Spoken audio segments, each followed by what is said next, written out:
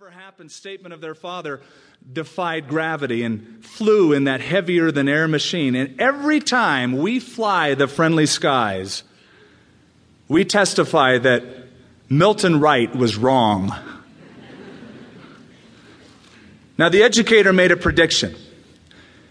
It came true, though it seemed unlikely at the time. And people read the book of Revelation or hear the prophecies in the Bible, and with the same kind of skepticism that Milton Wright had, they say, oh, these things will never come true.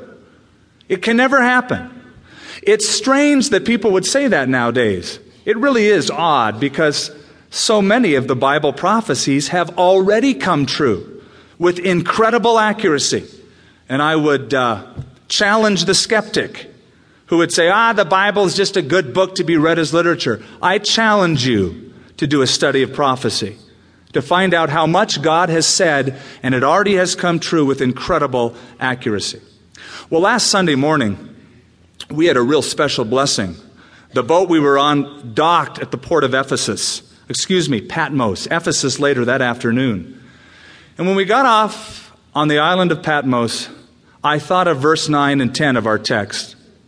It was Sunday, it was the Lord's Day, and notice what it says in verse 9. I, John, both your brother and companion in the tribulation and the kingdom and patience of Jesus Christ, was on the island that is called Patmos for the word of God, for the testimony of Jesus Christ.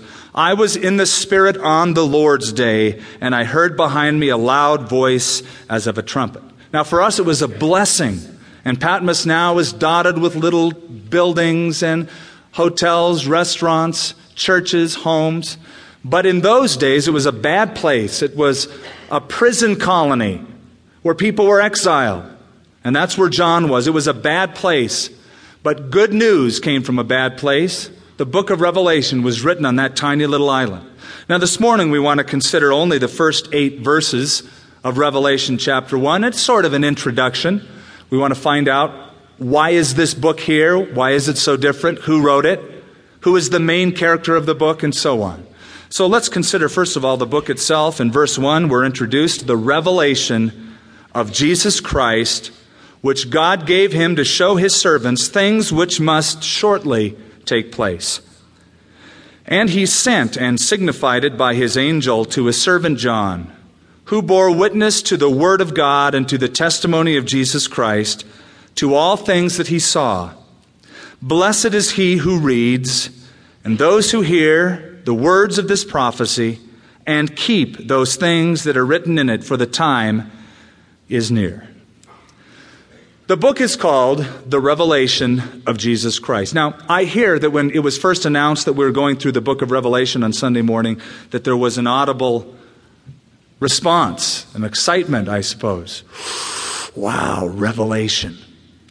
And probably the emotions and the sentiments were mixed. Some people thought, this is great. Finally, I get a little more insight into understanding the book of Revelation. I can't wait. Still others thought, oh, hot diggity dog. Now I can give Skip all of the insight that he needs because he's wrong in this area, and I just can't wait to get into this. I can give him the tips.